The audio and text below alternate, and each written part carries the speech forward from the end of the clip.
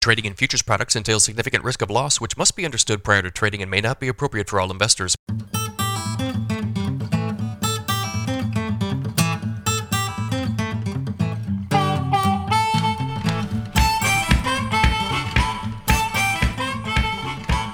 Good morning, everybody. We've got a mixed trade in the grain markets here on Friday.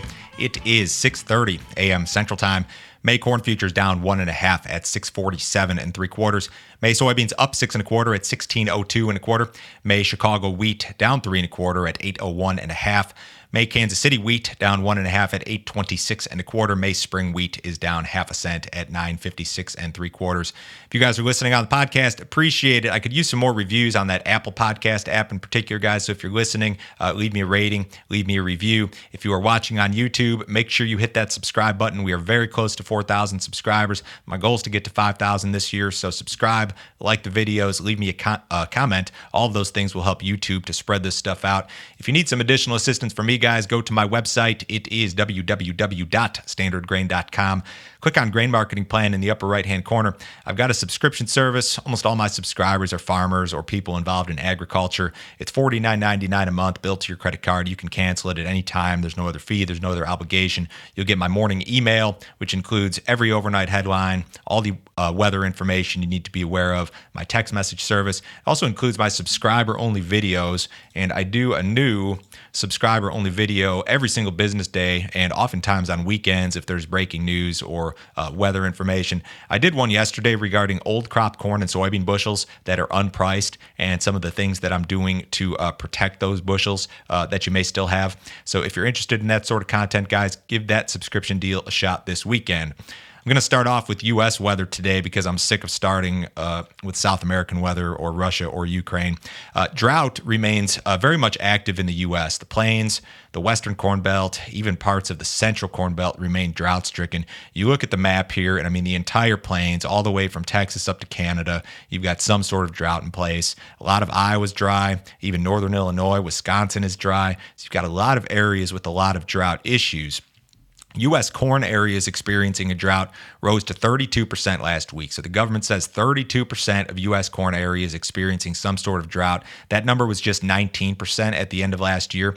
Winter wheat areas experiencing a drought rose to 72% from 58% at the end of 2021. And that's the number that may matter the most here for the markets over the near term. Drought in U.S. spring wheat areas up north is actually becoming less severe. USDA says that only 46% of those U.S. spring wheat areas were experiencing a drought versus 53% at the end of last year. That number for spring wheat was 99% at its peak in August of last year. So this drought thing, I don't think that it matters for the row crop markets this very second, but as we get closer to planting, it's going to start to matter. I mean, this is an ongoing deal, and this dates back really beyond last year even for a lot of these areas of the West. The Western Corn Belt may have issues, and I know that a lot of these areas were dry last year and ended up with really good crops, but this is still something that we absolutely need to pay attention to, certainly. President Biden warned this week that Russia is on the brink of invading Ukraine. So more of this news here today. The president yesterday offered a fairly bleak outlook in regard to the situation. He said there is a very high risk of an invasion. The president said this: every indication we have is they're prepared to go into Ukraine, attack Ukraine. My sense is it will happen in the next several days. That's what Biden said at the White House yesterday. He is expected to discuss this issue with Western leaders today. U.S. Secretary of State Anthony Blinken will likely meet with his Russian counterpart next week in an attempt to resolve mutual security concerns. Soybean export sales were really good last week. Both old and new crop totals impressive.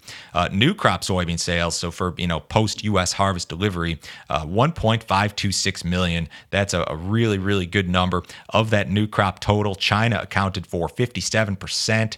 Unknown destinations accounted for an additional 35%. So China could be very well in for the vast majority of this. Old crop sales were also really good. Guys, 1.362 million of old crop beans sold last week.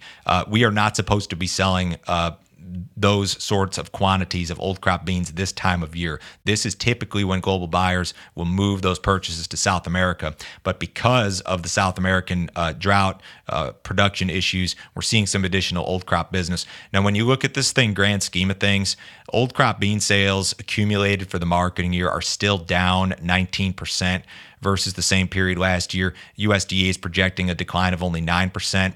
Yet your new crop book, and it's very early, but your new crop book, I believe, is the third best on record seasonally. So you could run into a situation potentially, and I don't know what's going to happen with old crop business. You could run into a situation where USDA may actually have to reduce its old crop export forecast, but then when they do release a new crop balance sheet, post a real high number to start because of these new crop sales. And we could very well see a continuation of this trend of additional old crop business. Just keep in mind, guys, you've got a big inversion in the soybean market, meaning that old crop prices are much higher than new crop prices. So, global buyers, they're going to hold out for that post-harvest time slot if they can. But if they can't, then they've got to buy old crop beans out of the U.S. at $1.25 premium to new crop. So this is an interesting situation. India is interested in U.S. soybean oil and may have actually bought some. Reuters quoted the head of one Indian trading firm who said this: Indian buyers have bought U.S. soy oil vessels. Prices were attractive and supplies were not enough in South America. Buying another 2 vessels in the short term is possible. So India is the world's largest importer of soybean oil. They typically buy 2/3 of their bean oil from Argentina, the remainder from Brazil. Because of the crop issues there this year, they're buying some from the United States. Now, I did not see we haven't seen a flash sale of soybean oil since February 11th, and it was to an unknown destination. It was 30,000. India was not on the export sales sheet yesterday, as far as I know. So be prepared for either a flash sale or maybe something on the weekly report to India here in regard to bean oil the next week or two. Argentina will see some light rain, scattered rain over the next few days, and then about Tuesday, Wednesday next week, you're going to see some heavier and more widespread rains return. According to the Buenos Aires Grain Exchange, only 19% of the Argentina corn crop is rated good to excellent. Only 31% of the bean crop is rated good to excellent. The exchange says that 26% of the Argentina corn crop is poor to very poor, and 23% of the bean crop is poor to very poor.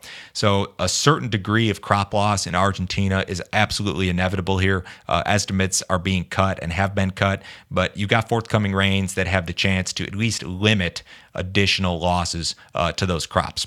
Crude oil futures lower on hopes of exports from Iran. This April crude oil contract traded below $88 per barrel overnight. It peaked near 94 on Monday. The U.S. is in the process of indirect talks with Iran, which are aimed at salvaging a nuclear deal from 2015. So essentially, we will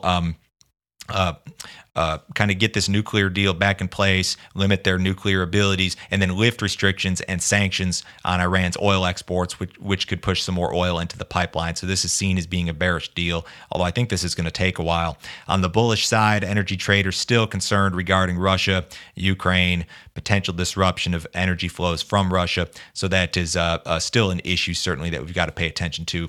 The cattle market yesterday was mixed. We had kind of a mixed trade in live cattle, lower trade in feeder cattle. Cash was good, 142 to 143.